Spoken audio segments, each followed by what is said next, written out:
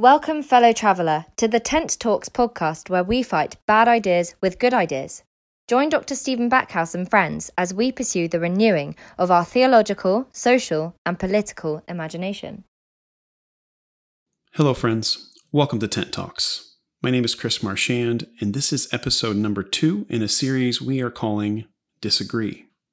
It's a series of conversations with various people that us hosts here at Tent Talks either want to disagree with, we don't see eye to eye with these people, or, as in my case, having a conversation with someone that we want to teach us how to disagree well.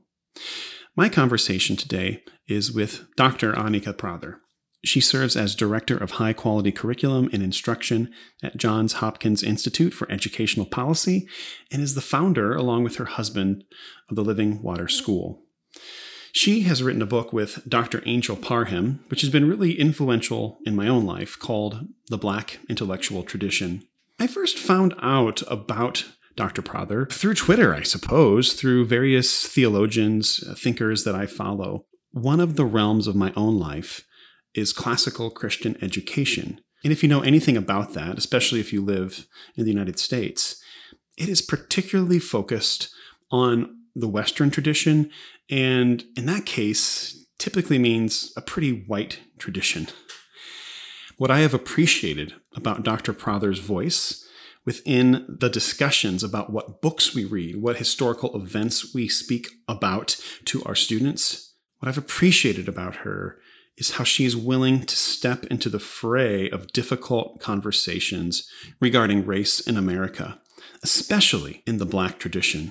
Many of her talks and her writings are based out of how African people came to our country, influenced our country, made their way in a world that was against them from the very beginning. And even so, they were still influenced and shaped by Western philosophy and thought. What I've appreciated so much about her is her ability to step into difficult, often heated conversations that make many people anxious. And she does so with grace and kindness and yet firmness. Another aspect of my conversation with her has to do with my own context as a teacher of American literature and history and government. Again, this is within a classical Christian school context. One of the difficulties I have found over the years is how to teach my students about race that is sensitive enough that it acknowledges that kids just can't know everything, even as they're teenagers.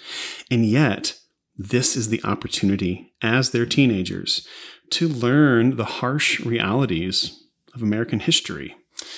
What I was looking for with Anika Prather was for her to help me how to have better conversations, how to better teach my students.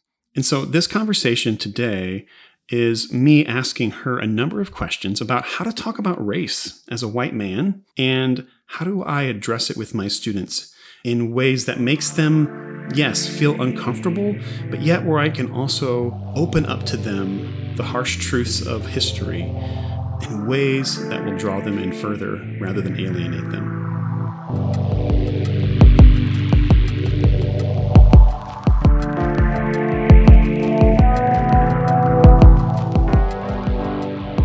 One thing she did want me to make a note of was that she is inspired by love in 1 Corinthians chapter 13, that if what we do is not rooted in love, then it means nothing. This is the basis of her life, and I can see it in the conversation we had for today's episode.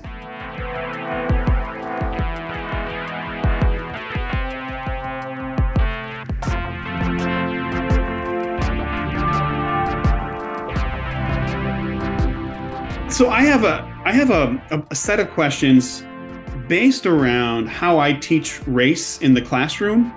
The series for the podcast is about how to disagree.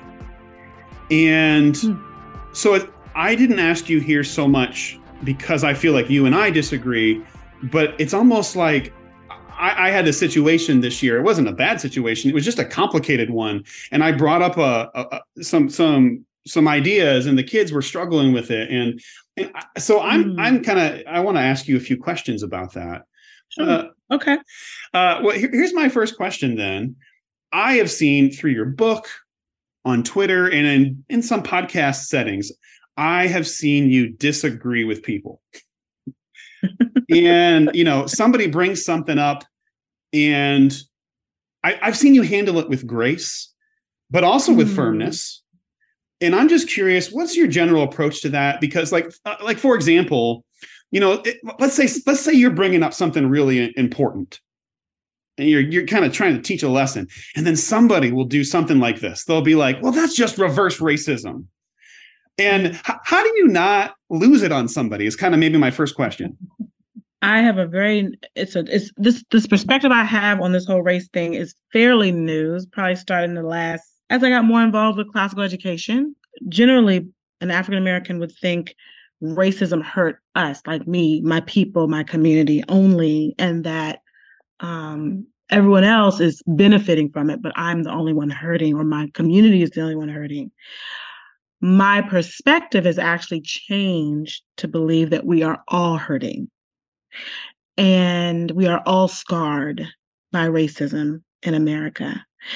And that scarring, it's obvious how it hurt my community. We all know that, through slavery, through oppression, through inequity, through just the racism we endure regularly. I think that's pretty obvious for most. And our wrestling with a loss of heritage by being taken from a homeland and bright. Like, there's a lot of ways you can see how we were hurt as a people. Sometimes people struggle to see how white people are hurt by racism, but they've also been hurt by it too.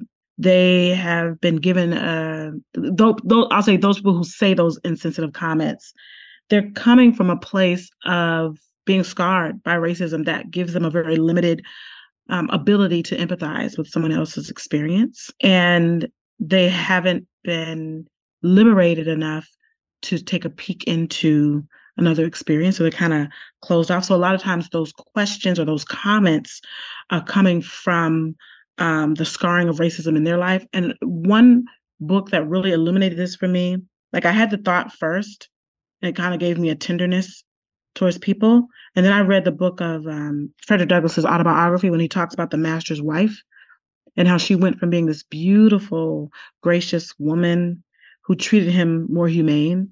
But then as she came more and more into the culture of slavery, it began to take its toll on her, and she became very mean, and even affected her beauty. And that chapter to me is just a very heartbreaking chapter. And I kind of see those white people who say those things, who think those things, remind me of the slave master's wife, so affected by slavery and the pride that's associated with it, that there's kind of a destruction of the soul. And so when they ask those questions, my desire is to hopefully be able to engage in meaningful conversation that maybe could heal even them. Not as if I'm better than them, because I'm working through my own stuff with racism too.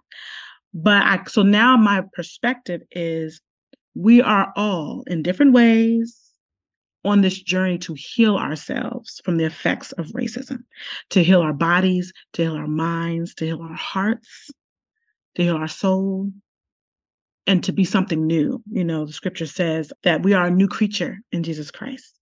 And so my thinking is separate from some of the secular theories and things that are out now. I don't come from that place at all, but rooted in scripture, that I guess my way of engaging is an invitation to join me in the healing process. And that healing is going to look different for all of us, because we're all affected differently, but we are all affected. And so my thinking is, if I lash out in anger, if I say something mean, I may hinder someone's healing process. And then finally, there's a deep, especially when it comes to the body of Christ, there's a deep love for the church of God. And I don't care what color skin that person has. And I don't care what white supremacist or racist perspectives they may have. At the end of the day, the body of Christ are my brothers and sisters in the Lord. And I know that there's going to be a day where we all will stand before him. And I want to make sure that when I stand before him, I can say to the Lord, or he can say, you did your part to do the work to try to bring healing to the body of Christ. So I don't think of this in terms of, oh, this is a process we're doing to heal Black people. Like, I don't think about it like that anymore. And I know that might be hard for somebody to process. I'm number one thinking about healing the church, the body of Christ as a community, and then just kind of all of us going through this healing process together. Yeah, that's good stuff. Now, maybe I can speak a little bit into that as the white guy in the room. That sometimes what I often hear, and this is what I'm trying to model, which is if I'm going to react against, and you say something that makes me uncomfortable, my reaction is to already think I know something. And so as a white guy, what I'm trying to model is okay, tell me more about that. So, yes. So if I do hear something that makes me uncomfortable, instead of to have the reactionary kind of knee-jerk thing that then stirs you up more, it's more of like, okay, I don't understand this. And by the way, I'm hoping that someone out there, parents or my students, are going to listen to this someday. So I'm kind of that's part of it is. So, but I have a question that relates to that, and it's an interesting one. It's one I've heard over the years from a lot of Black people, which is this. Yeah. Hey, I know you got a lot of questions, but you're coming at me with a lot of stuff. This is stuff I think about all the day, all the time. It comes up all the time. White people need to do their own work. And I've been told that a lot. I had a friend that told me that a number of years ago, and I guess that's part of what I've been trying to do. I'm curious, what's your perspective on that in terms of like what you expect from people?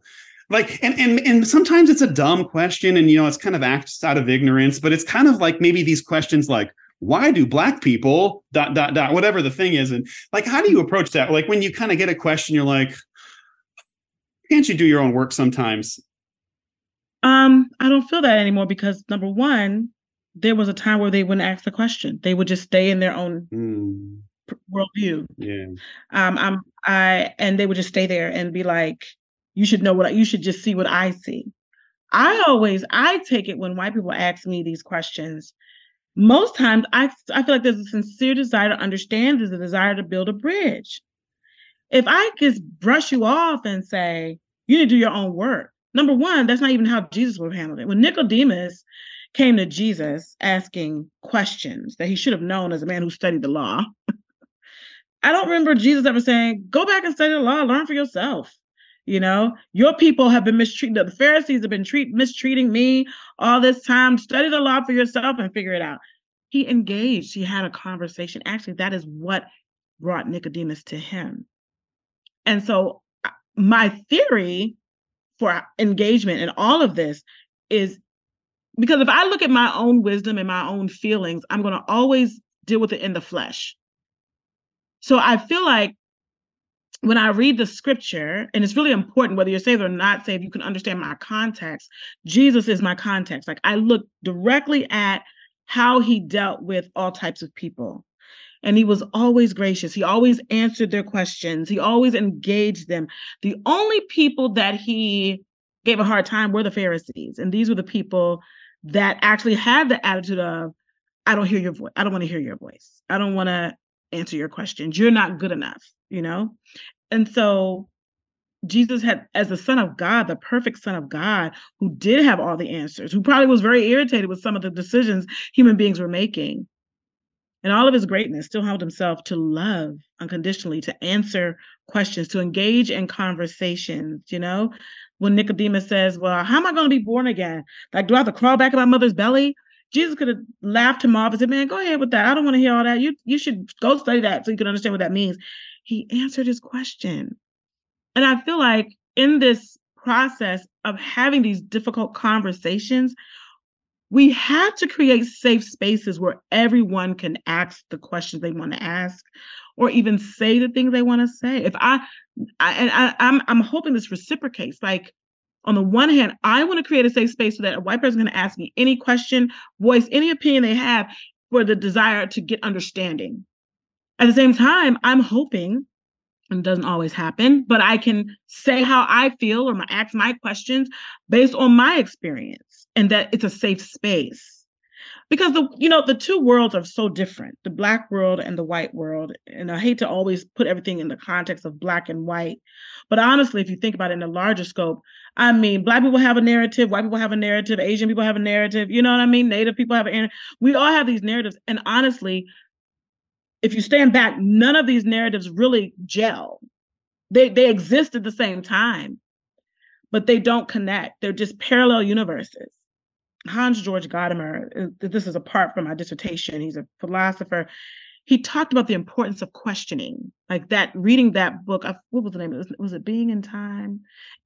Truth and Method. I think Truth and Method, which I love the title, Truth and Method. How do we get to what's the method to get to the truth? And he talks a lot about questions, the importance of asking questions. I want to model that for people because I don't think any theory or systematic philosophy that's out right now can really heal it. It always ends up being punitive. I've asked God about why do I have an issue with how the discussions are happening, and I was reminded of the verse that says, "Love keeps no record of wrongs." And so the whole process of engagement is grace and love, forgiveness and truth. And I try to emulate that. And that's what I saw in Jesus Christ. I try to emulate that in my engagement. Yeah. So I want to kind of try to model that a little bit by trying to raise some questions I've wrestled with, my students have wrestled with. And I think maybe part of what I want to model is the willingness to look stupid. Or not the willingness, but like, it's like, okay, you know what? I'm going to ask something. I might look like an idiot. Just throw it out there, right? And then if I ask it in grace, then maybe you'll give me some grace back, right? And that kind of beauty. Yeah. All right. I have an initial dumb guy question. You want to hear my first one? This is not a deep question at all. All right, here's and maybe this is one that like maybe white people ask sometimes. Okay. Hey, do white people go to historically Black colleges and universities? What is that a thing? Are we allowed in there, or how's that work? Absolutely, okay. Yes. Howard had a whole bunch of professors that were white. A large number. I was in the English department. A lot of the English department professors were white. I remember my father was a professor at the dental school. A lot of the professors there were white. I mean, they're there, and students do come. And they're allowed to come. It's not discriminatory. Like if you have the grades and you meet the qualifications, you can come. They don't discriminate based on race. So I only know about Howard because that's the only HBCU I've ever been to. And I've spent a lot of time there. But from what I hear from other ones, they are there. It's what I have found. It's very similar to what happens even in my school. This is a K-12 school, not a college. We actually have found that it's not that, and I hope it's okay if I say this, it's not that white people aren't welcome and aren't allowed. A lot of times, white people feel very uneasy going into predominantly Black spaces. Let me give you a good example. My father founded a church probably, I was almost 50 years ago.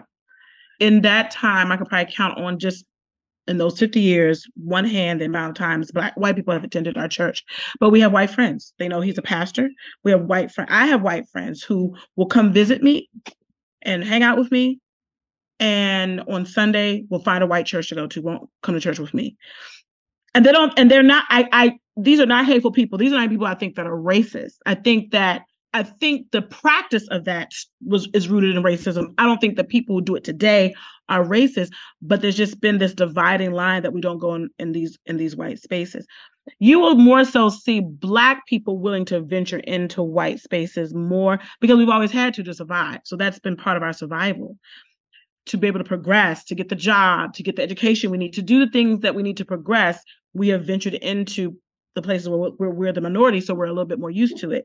And we've had to do it to survive a lot of times. I don't know if outside of just a calling from God to go and build a bridge and do that, there are very few white people that I feel see the need.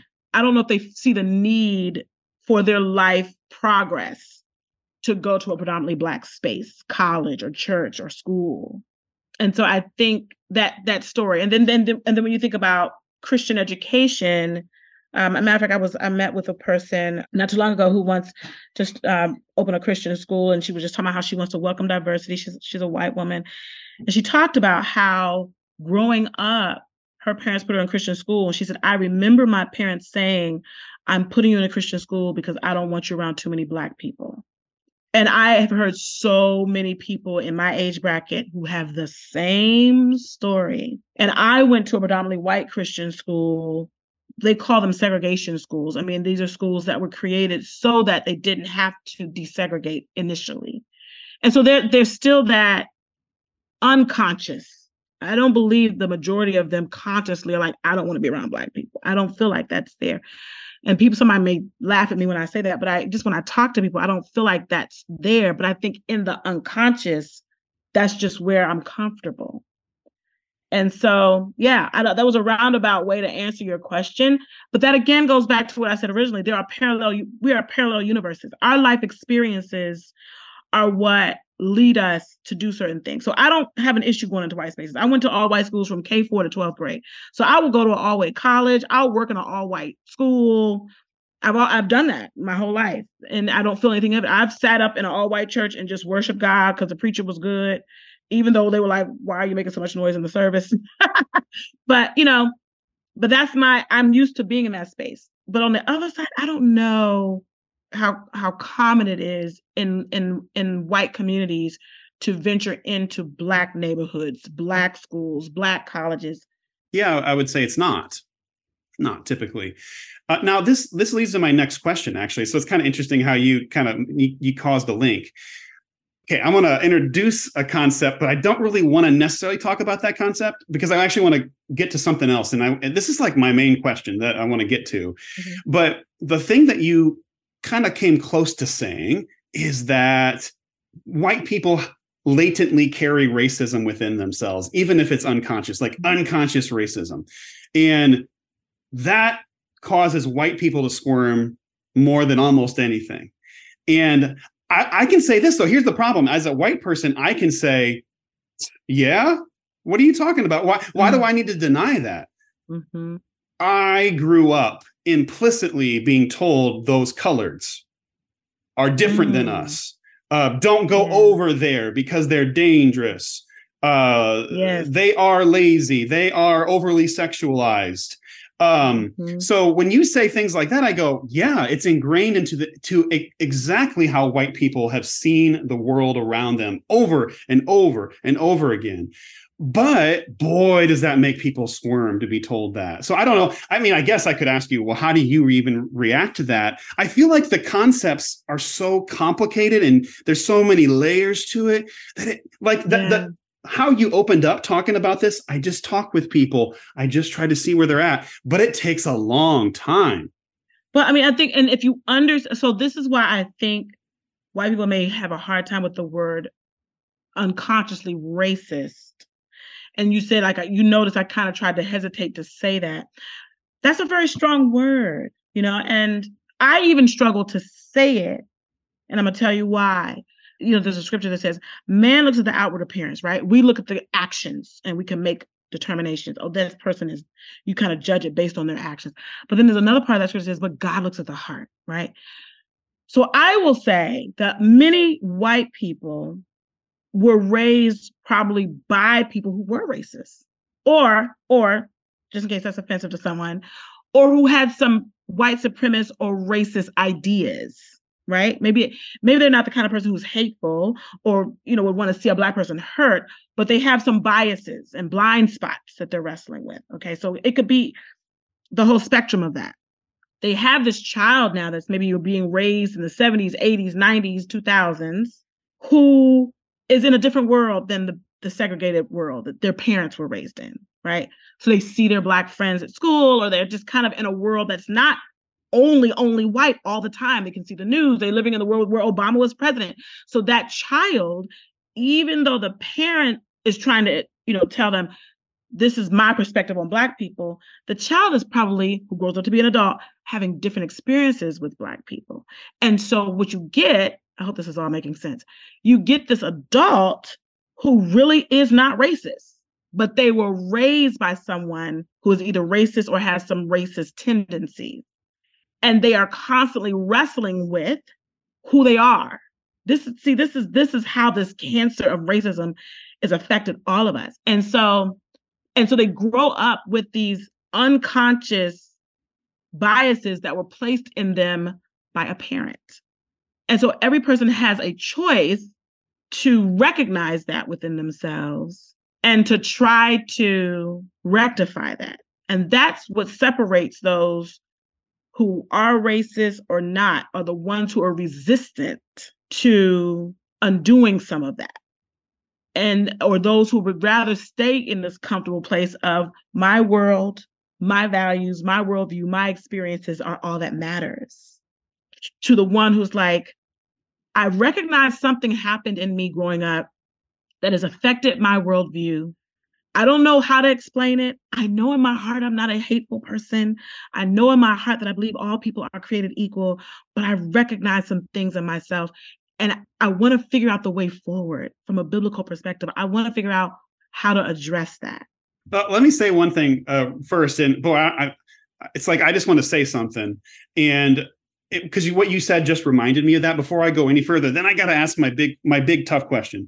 I think it was your co-writer, Angel Parham, she wrote it in her section, but she said something that when I read it in the book, this is, the Black intellectual tradition, she said something that I thought, that's what I did this year. And it was in my American literature class. And I can't remember if we were talking about Phyllis Wheatley or Douglas. I told my kids, you know what? This is not about causing division. I'm actually asking that you become sad. That I don't think we're sad enough, everybody. We haven't learned how to grieve over what we're reading. Don't see this as us saying, let's cause further division by talking about racism and making us mad at each other over and over and over again. No, we need, as a people, or as peoples, however we phrase that, we need to learn how to grieve and be sad. So when she said that, I thought, okay, it helped me to know I was a little bit on the right track. Yes. And that sadness is what makes you want to have the conversations. Yeah. Because then you're not reactionary. Then you're not just reactionary. Yes. For me, I've come to a place where I grieve constantly for my own community and what we've gone through and we've continued to go through. I'm grieving today with the latest Supreme Court decision. What happened? I'm not up on it. What happened? They've made it so that affirmative action is out of colleges. And there are a lot of people who are thinking in terms of, I hope this answer gets to what you're saying. Mm-hmm. I'm grieving about that because I am a person that went to an all-white Christian school. And when my brother and myself went into that school, and a few of our friends who were Black went to that school, we were expelled. We were told we could not come. Affirmative action, though, was and all of these types of laws put in place that protects us from that is what helps us. Things like affirmative action are what prevents that from happening in colleges, right?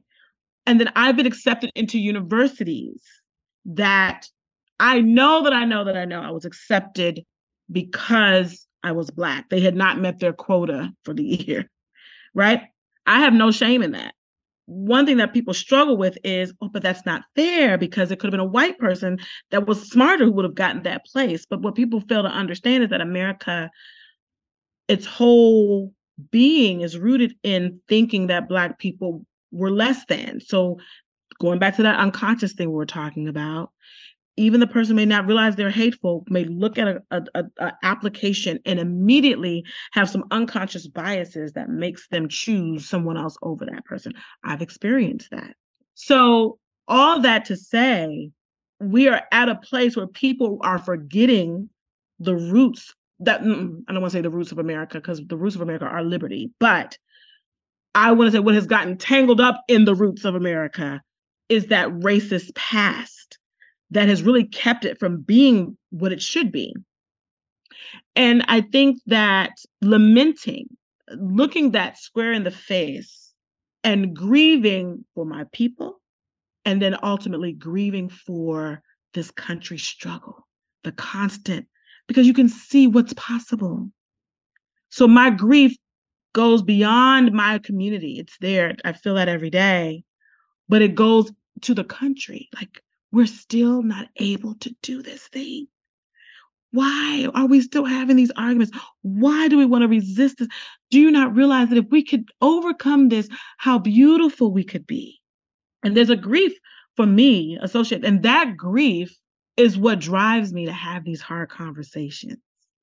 Okay, so another good, this is going to relate to what you just said. I've gotten to a place in my classroom where at certain moments, I can't exactly remember when it happened. When does it happen? Plessy versus Ferguson, or the lynchings in the 20th century, the miscegenation laws, whatever it happens. I mean, who knows? Take your pick. I've gotten to a place where I am comfortable saying, and this is a real problem for a lot of people, what I'm going to say right now, that whiteness is a problem. That whiteness is something that we should, that white people need to learn how to acknowledge their whiteness and learn how to fight against it. Now, when I say that, immediately it goes to, I'm a problem. As a white person, I'm a problem. Yeah. And so then I have to figure out, then I have to backpedal, not necessarily backpedal, but just more like, oh, okay, I hear how you hear that, young people. I totally get that. And then they say something like this. They say, well, why don't you just say white supremacy then? Because they can be on board with that. They'll be like, yeah, I'm on board with white supremacy. And I had a student. So I do at the end of the year in my American history class, they present on Supreme Court cases. And somebody presented on Loving versus Virginia. And I can't remember the exact quote. Well, forgive me, but they quoted a law that the law itself was rooted in whiteness. Yes. And it wasn't just like, no, not just interracial marriage. It was like, listen, the white people cannot marry all y'all other people. I was taught that in my Bible class as a child. I was taught that at a really large Christian school back in the 70s and 80s. We would sit in Bible class and our Bible teachers taught it in that exact way, that white people should not intermingle with Black people, that somehow. And then in her next breath, she taught because Black people were made to be inferior. She also taught, and I say this all the time, she also taught that, but slavery helps to save us, helps to redeem us. And people are still throwing that stuff out there today. They still are. So I think what's good to do here, and I hope somebody will listen, is let's talk about what we mean by white and Black. Okay. For the longest time, I would not refer to myself as a Black woman. When I started studying classics is when I changed it, because Cush and the Ethiopians and Herodotus described the Ethiopians as beautiful Black people. And so Blackness took on another meaning for me. So you're talking about Blackness as a really old term. Is that what you mean there? Yeah. Yes. Okay. Gotcha. Yes. Okay. But before and this was recent. So before I got to the place of feeling comfortable using the word Black, I wouldn't use it. I would use African descent, African American. I would call white people European Americans, Caucasian, or as my professor from Howard used to say, the people who refer to themselves as white. And the reason why I struggled is because if we go back in history of that whole concept of white and Black, it was used to set up good and bad. Right. If you're white, you're good. Not a single drop. Black. And also not a single drop, right? Like, it's like, what percentage are we talking about here? And yes, one drop of it, you are like my husband has a distant relative. I think it's his great-great-grandmother, honey. His great-great-grandmother was a white woman. And somehow she made another white woman angry. And the white woman she made angry went around the town telling everyone she was really Black. Because, people could pass the mulattoes and be mixed because you're the master's children. And no one would believe her. And they had a whole court case to prove that she was really Black. They found her guilty of being Black and sold her into slavery, a white woman. And that's how my husband's family, and I think she ended up marrying a Black man, and that's how my husband's family came into being. And so this notion of there was a time, and people need to own this, and this is just a part of history, we can't deny it, that Black was considered evil and inferior and less than and dark and evil. And white was considered angelic and good and better and supreme and clean. And you began to see that in the movies. The white character the good character was white, Black character were Black. There's a movie that came out, Birth of a Nation. Birth of a Nation. Now, Birth of a Nation. The old one? The old Birth of a Nation. That, if you can go, you can find it on YouTube, anyone who's listening. If you look up Birth of a Nation, that really set the tone for Black against white being supreme, Black being inferior, right? That sent shockwaves, and it was the first one of the first feature-length movies in America. And it sets up everyone who's starring in the movie is white, but the bad guy is painted Black. And he's Black. And the good people are dressed in white. This is why the Ku Klux Klan wore white. This is not to make anyone feel inferior, but that's where the concept of whiteness and Blackness actually got its start here in America. That dichotomy was there. What happened, though, over time is both sides began to embrace it as something good. Black people embraced Black power with James Brown's "I'm Black and I'm Proud" and the Black Panther. Instead of running from the term Black, we embraced it and gave it a new definition and a new meaning. And now we see it as the onyx, the Black Panther, or anything beautiful and Black, right? I still struggled with that history, so I still would embrace it after knowing that. And then white people, too, have embraced being white as Leave It to Beaver, right? My brother and I used to watch Leave It to Beaver until one day we were like, wait a minute, segregation was going on, right? Like, there's nobody Black in the show. The white neighborhoods, my husband talks about when they moved, how it was difficult. They did not want Black people in the neighborhood. We see the story Raisin in the Sun, keep the Black people out. So the concept of whiteness, it changed to, we embrace our whiteness because it's the best. It's good. It's clean. It's angelic. It's right. And if we keep the Black people out, it won't defile us. That's in its history. That's not something I'm making up or anything. And a lot of people may not even realize that history of Black and white in America, where that concept comes from. So going back to your concept of there's a problem with whiteness, in case anyone is curious, you're not saying whiteness as in the skin color or the person themselves, the human being. You're saying the concept of whiteness as something that's better than, that's more supreme than, that can't be defiled by what is Black. That concept of whiteness is the problem that we can't seem to get rid of. And just to interject a little bit, and you can go off of this, is what I'm trying to introduce in an American history class is how that concept of whiteness is in everything. And one thing you said it a few minutes ago, and it's something that I really struggle with, because I know what you mean, and I feel this conflict, which is, at its root, America is a white supremacist nation. Now, is there liberty and freedom at the root as well? And yes. And maybe this is where, I don't know, Langston Hughes, Can America Be America Again? Yes. That's a really powerful poem to me, because it's a call for America to be what it claimed it was from the very beginning. Can you change into it? And the thing is, though, is I think white people just want to push on past it. And they can't see that, no, sorry, but there is white supremacy embedded into the Constitution. And that's why then we have to say, okay, we've created this category that whiteness is a problem. And it's not the person, like you said, it's not that beloved child of God, that you are the problem. No, it's that it's been in there. And then we're trying to reconcile with that. I mean, there are some people, this is another controversial topic, I'll even get into it, but there's an interesting book, fascinating book, on how the Second Amendment is rooted in Southern slave patrols to round up slaves, that the so-called freedoms to arm yourselves is actually rooted in racism. People don't want to hear that.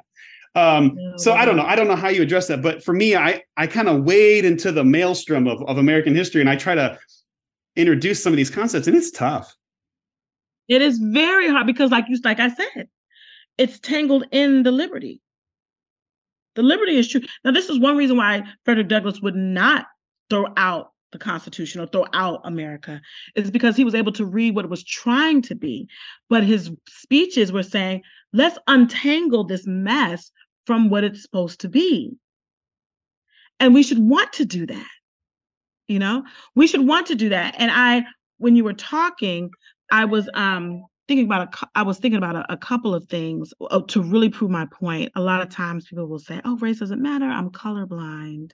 Jesus loves all of us. But you'll go to that church and all of the Sunday school material has everyone in the Bible depicted as white people. Somebody posted a picture on Facebook the other day that showed heaven with all of these angels looking down on earth. And it was something like, the angels are watching over you. And I was just like, why are all the angels white? Why is it when we think of angels, like if you close your eyes, when you think of an angel, you see them as a white person. Why? Because the Sunday school materials we grew up on only showed angels as white people. Even today, there's a series of, I don't like to call out names of companies because that's not why I'm here. So I just say the information. And if it applies to you, I'm praying that God, that you'll govern yourself accordingly. But there's a children's biblical cartoon that I still let my kids watch it from time to time. I just explain the concerns, and I've even written them, and they're trying to get a little better. But their early movies or cartoons, everyone was white in the Bible. Everyone was white. The angels were white. Jesus was white. David was white. And the problem with that is that if we really believe the Bible is a true book of history, then we would depict it based on how the geography is described there. It's kind of like, I'm not going to make George, even though I know Hamilton did it, I'm not going to make George Washington a black man. I'm not going to make Abraham look like Osama bin Laden. Like, we know where they're from, so we know the color of their skin. And the Bible does the same thing. It says where all these different characters were from. We know when the Greeks and Romans were, so we know they were probably white. They look fairly white.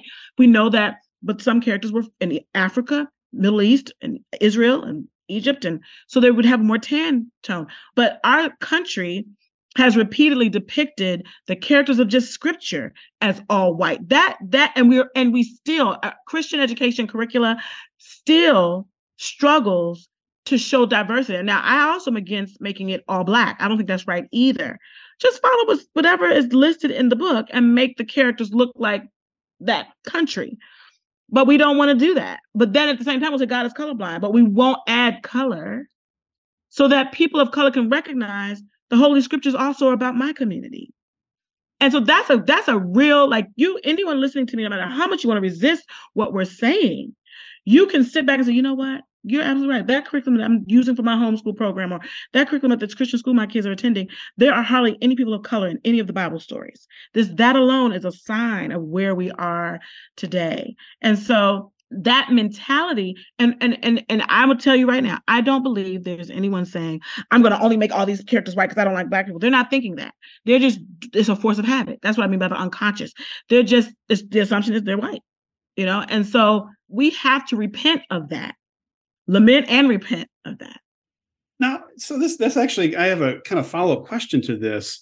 Like, as a so-called white person, it's kind of funny. I always like to tell this story because I never know what to do with it. I was in a Starbucks once, and this black guy came up to me, and he goes, "You're Moorish," and he called me a Moor, and I was like younger, and I was like, "What? Like, what does that mean?" I didn't know what he was talking about, and now I know a lot more about what that means.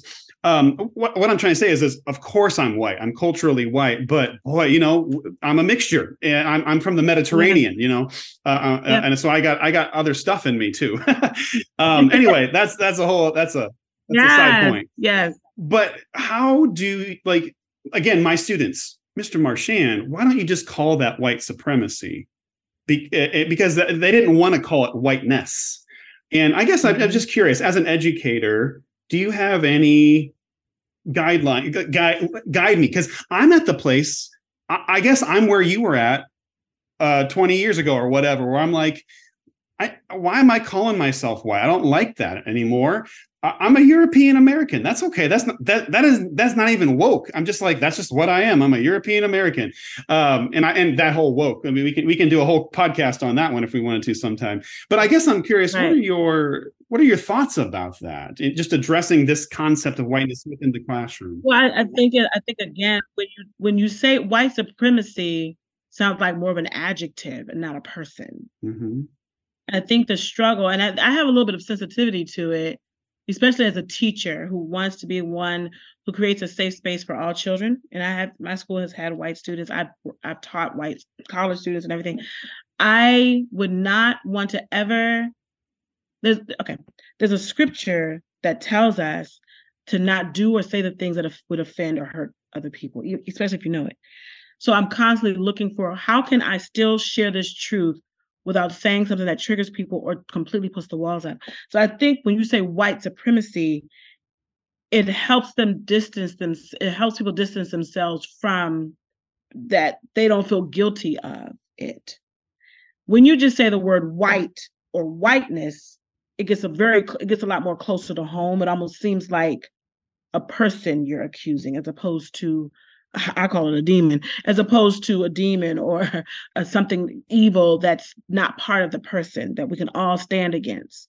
And I think I don't use that term when I'm speaking. I don't say whiteness is a problem, and I don't do that because I recognize that gets right into, like when I say, love believes the best and doesn't keep any record of wrong.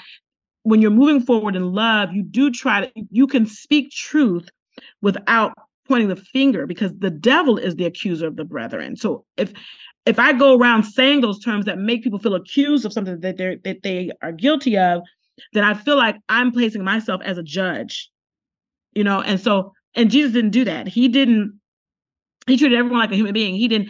When the Pharisees said the adulterous woman, to him, she was just the woman who was hurting, and he treated her with respect. And so even with my pain that I've gone through and still go through in racism and my frustrations with racism, I was thinking the other day about how there was an article I read, for example, that talks about how one way that white police officers will find an excuse to stop a black driver is by saying that their car scent tree is blocking their rearview mirror. I saw that in a video. I saw a video. That's happened to me. That's happened to you? That's happened to me. Oh yeah. That has happened to me. That has happened to me. And I was so irritated. I'm like, really? Why would they make these things if they're not legal? Like, you're just making up stuff. And he gave me a ticket for my car scent tree that I bought at the car dealer thing.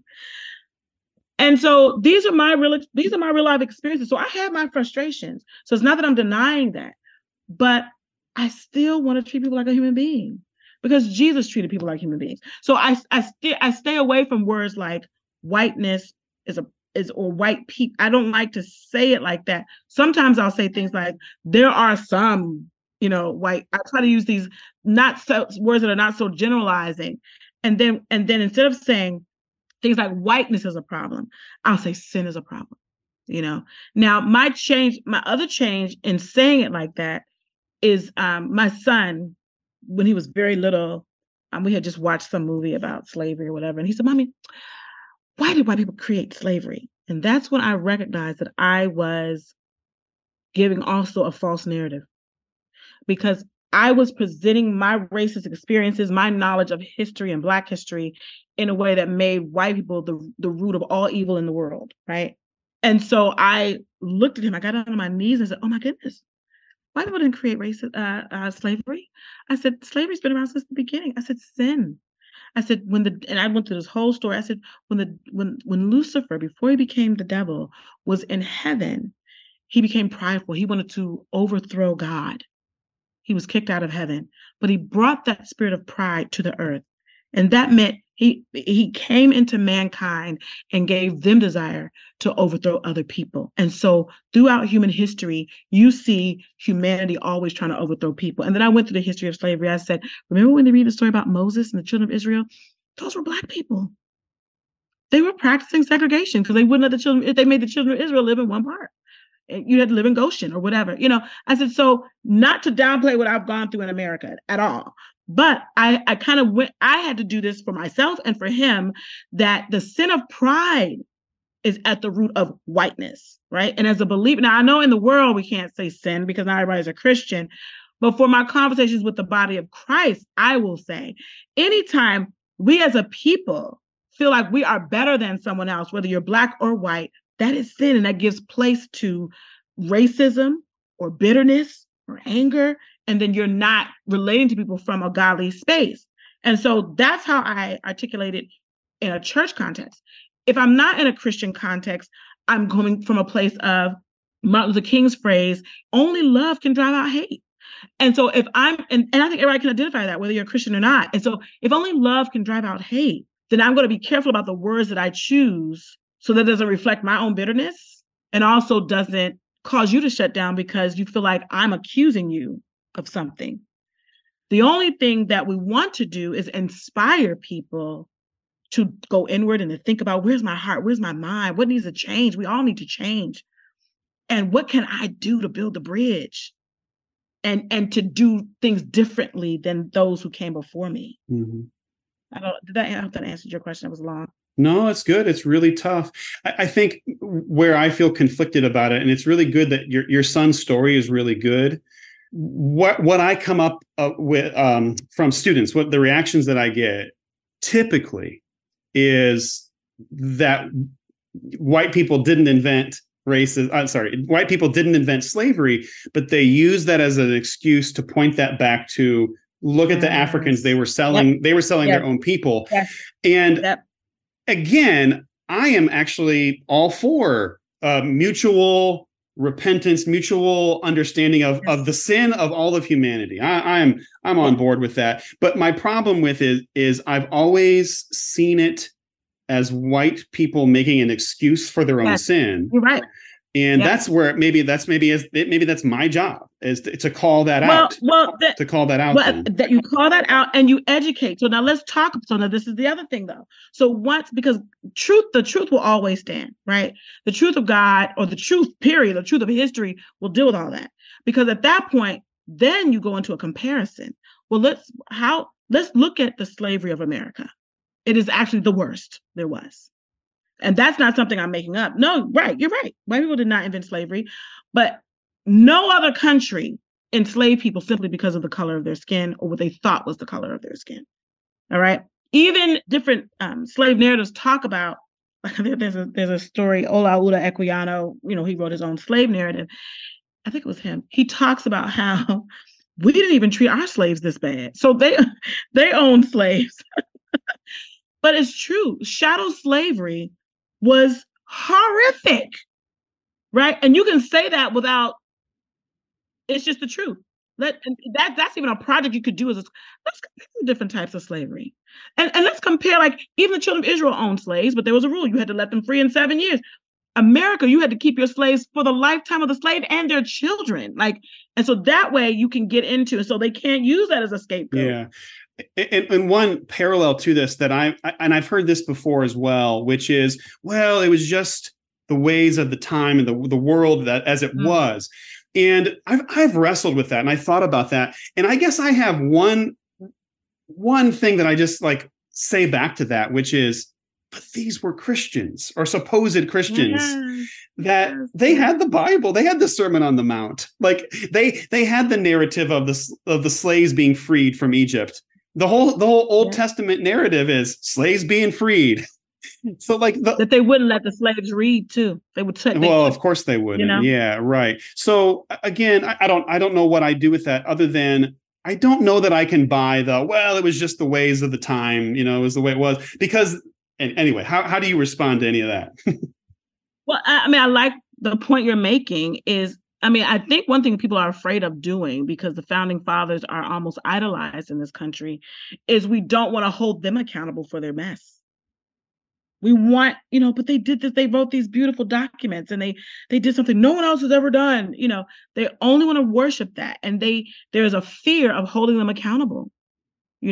We don't want to hold Thomas Jefferson accountable for writing what he wrote about Black people in his notes on the state of Virginia. We don't want to talk about how he had a mistress, that he made a young Black girl that he made be his mistress.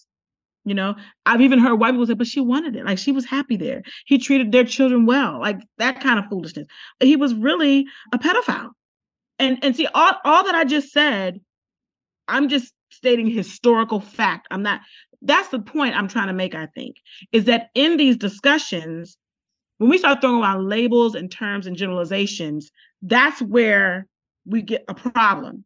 But if we just stick to historic fact and truth, then we can have real conversation. So, okay, you want us to respect Thomas Jefferson? That's fine. We know that he wrote a really interesting letter with Benjamin Banneker. They had an exchange because Benjamin Banneker was very frustrated because Thomas Jefferson continued to promote this idea that Black people are inferior, that we smell, that we're dumb, that we're just not competent beings.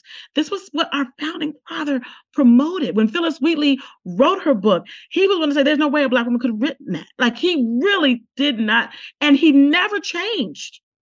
He never repented of that, right? Does that take away from the fact that he wrote the Declaration of Independence? No. Does that take away from the fact that he helped inspire the Constitution? No. Does it take away from the fact that he had some meaningful things to say about this country and what it should be? Absolutely not. But we know that he died without ever making that right. And we need to own that. And we need to have that conversation. And we need to stop thinking that he should be idolized without accountability. You know, George Washington, he was actually a man of really great integrity. You don't have as many stories as Thomas Jefferson has, but you definitely have this. You know that he saw us as inferior. Why? Number one, he owned it. He owned slaves. Also, when he died, people said when he died, he freed the slaves. That's not true. He didn't free the slaves when he died. He said, I want them freed when my wife dies. That's very different. And what the wife did was, well, they might kill me. So when he died, she separated all the families. And so these are slaves that had been living with the Washingtons for decades. When he died, she sold them all away, some to very cruel homes. So he, in all of his integrity, did not value human life. Even the very ones that literally would drive him to his presidential meetings, the ones who helped him get dressed in the morning, the ones who cared for him. He didn't take any care to make sure that when he died, they would be set free and cared for, you know? And so does that take away from him being a really great first president? Does it take away from the fact that he helped win the Revolutionary War? No, you can still sell those stories, but he was a flawed human being. And so we've got to stop idolizing these founders and recognize that these founders had some white supremacist, racist ideas that were in their hearts when they were creating the country. And in fact, when they created the country, they really did not believe that freedom belonged to us because they did not feel we were free. I mean, they actually believed that Black people were livestock. Like, can we just process that for a minute? These gentlemen believed we were livestock. I want to really paint a picture of what that really means so people can understand. I'm kind of getting out of it. I used to raise Angora rabbits. I had way too many. And Angora rabbits are a wool source. You can use their wool to spin yarn and things like that. And I named my little rabbit farm Beloved Farm and Fiber or whatever. And what I would do is they had their whole little playroom in our basement. I'm going somewhere with this. Just follow me because I want you to picture livestock and how livestock is treated so you can understand. And I would breed them and I would keep the ones that had the best wool and sell. So I would take a mommy rabbit and a daddy rabbit, breed them, and take their babies and say, I'll keep this one, I'm gonna sell this one away, right? Now the mommy rabbit loved her baby. Like whenever I would go in to take the baby, they would just have a fit, right? But I'm like, let's just grab it. It doesn't matter. She doesn't feel anything, and you know, it's just an animal. That's the exact way Black people were bred as slaves. So when we talk about how could they separate families? Because we were like the rabbits. We were just livestock. Just like a farmer would breed cows and take the calves and sell it to this farmer down the road and decide, oh, I don't want the daddy cow anymore. I'm going to sell it down to the farm down the street because he needs a new calf. He needs a new bull on his farm. That's why they separated Black people and their families, because we were just no different than a farm dog or a cow or whatever. So all of that mentality was in the heart of the founding fathers. Of many of them, not all of them, but many of them. Now, there were some, like John Quincy Adams, Benjamin Franklin, who did not see us that way. They may have had some blind spots, but they definitely saw us as some form of a human being, that's a whole nother story. But many of the people who led and wrote up the Constitution, they did write this beautiful document about freedom, but it was not intended for us. So freedom was real. America was really to be a place of liberty, but but Black people did not count. The Star Spangled Banner, the Constitution, did not apply to livestock. And so that's foundational to our history. That's not me being bitter. That's just the truth of history.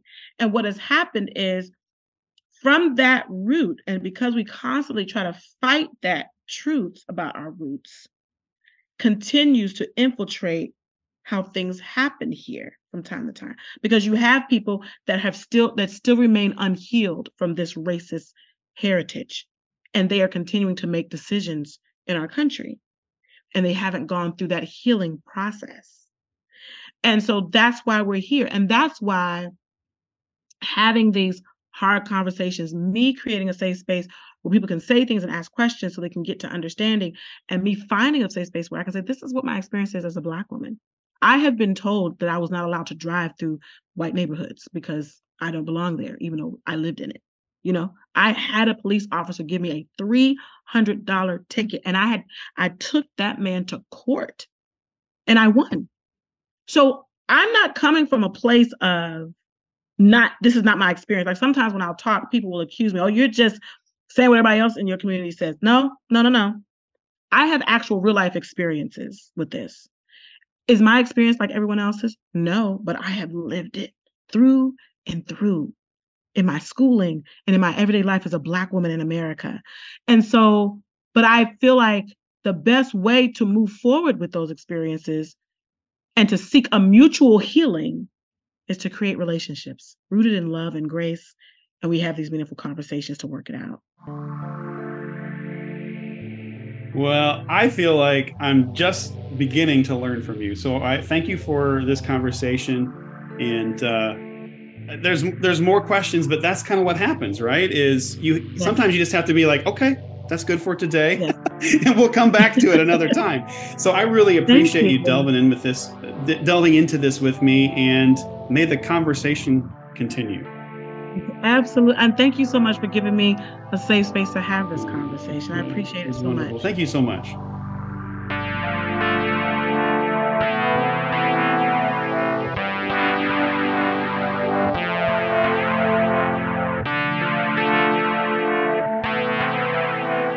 I wanted to offer a reflection as this conversation had to conclude.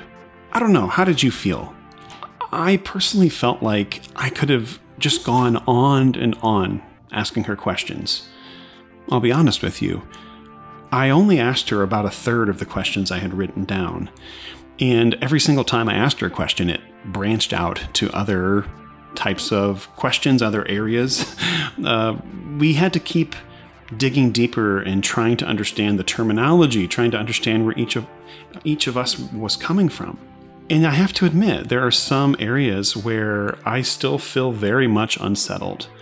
I feel like I have so much to learn from Dr. Prather and other Black academics, Black thinkers, Black leaders, Black ministers. I am at the beginning of my learning, and maybe I always will be. At the same time, I do feel like there were some areas of contention, and in the moment, I didn't figure out what to say to her, how to respond. In the weeks since my conversation with her, I did think of some other responses or other ways of asking her questions back. And actually, this makes me reflect on the first episode in this series, where Simon, who was talking to us about nonviolent communication, encouraged us to learn how to listen and to ask good questions. So I wanted to get, in this conversation with Dr. Prather, I wanted to get to the bottom of what does whiteness mean and what are its effects on American people. And she said some answers that I was not expecting. What that leads me to do in the future is to keep on asking questions and to keep reading and to keep educating myself. There's so much more to learn. There are other voices to hear from as well. So the conversation continues, and I'm hoping maybe there will be other conversations with Anika along down the line. She's actually kept those lines open with me, and she said she would love to talk again.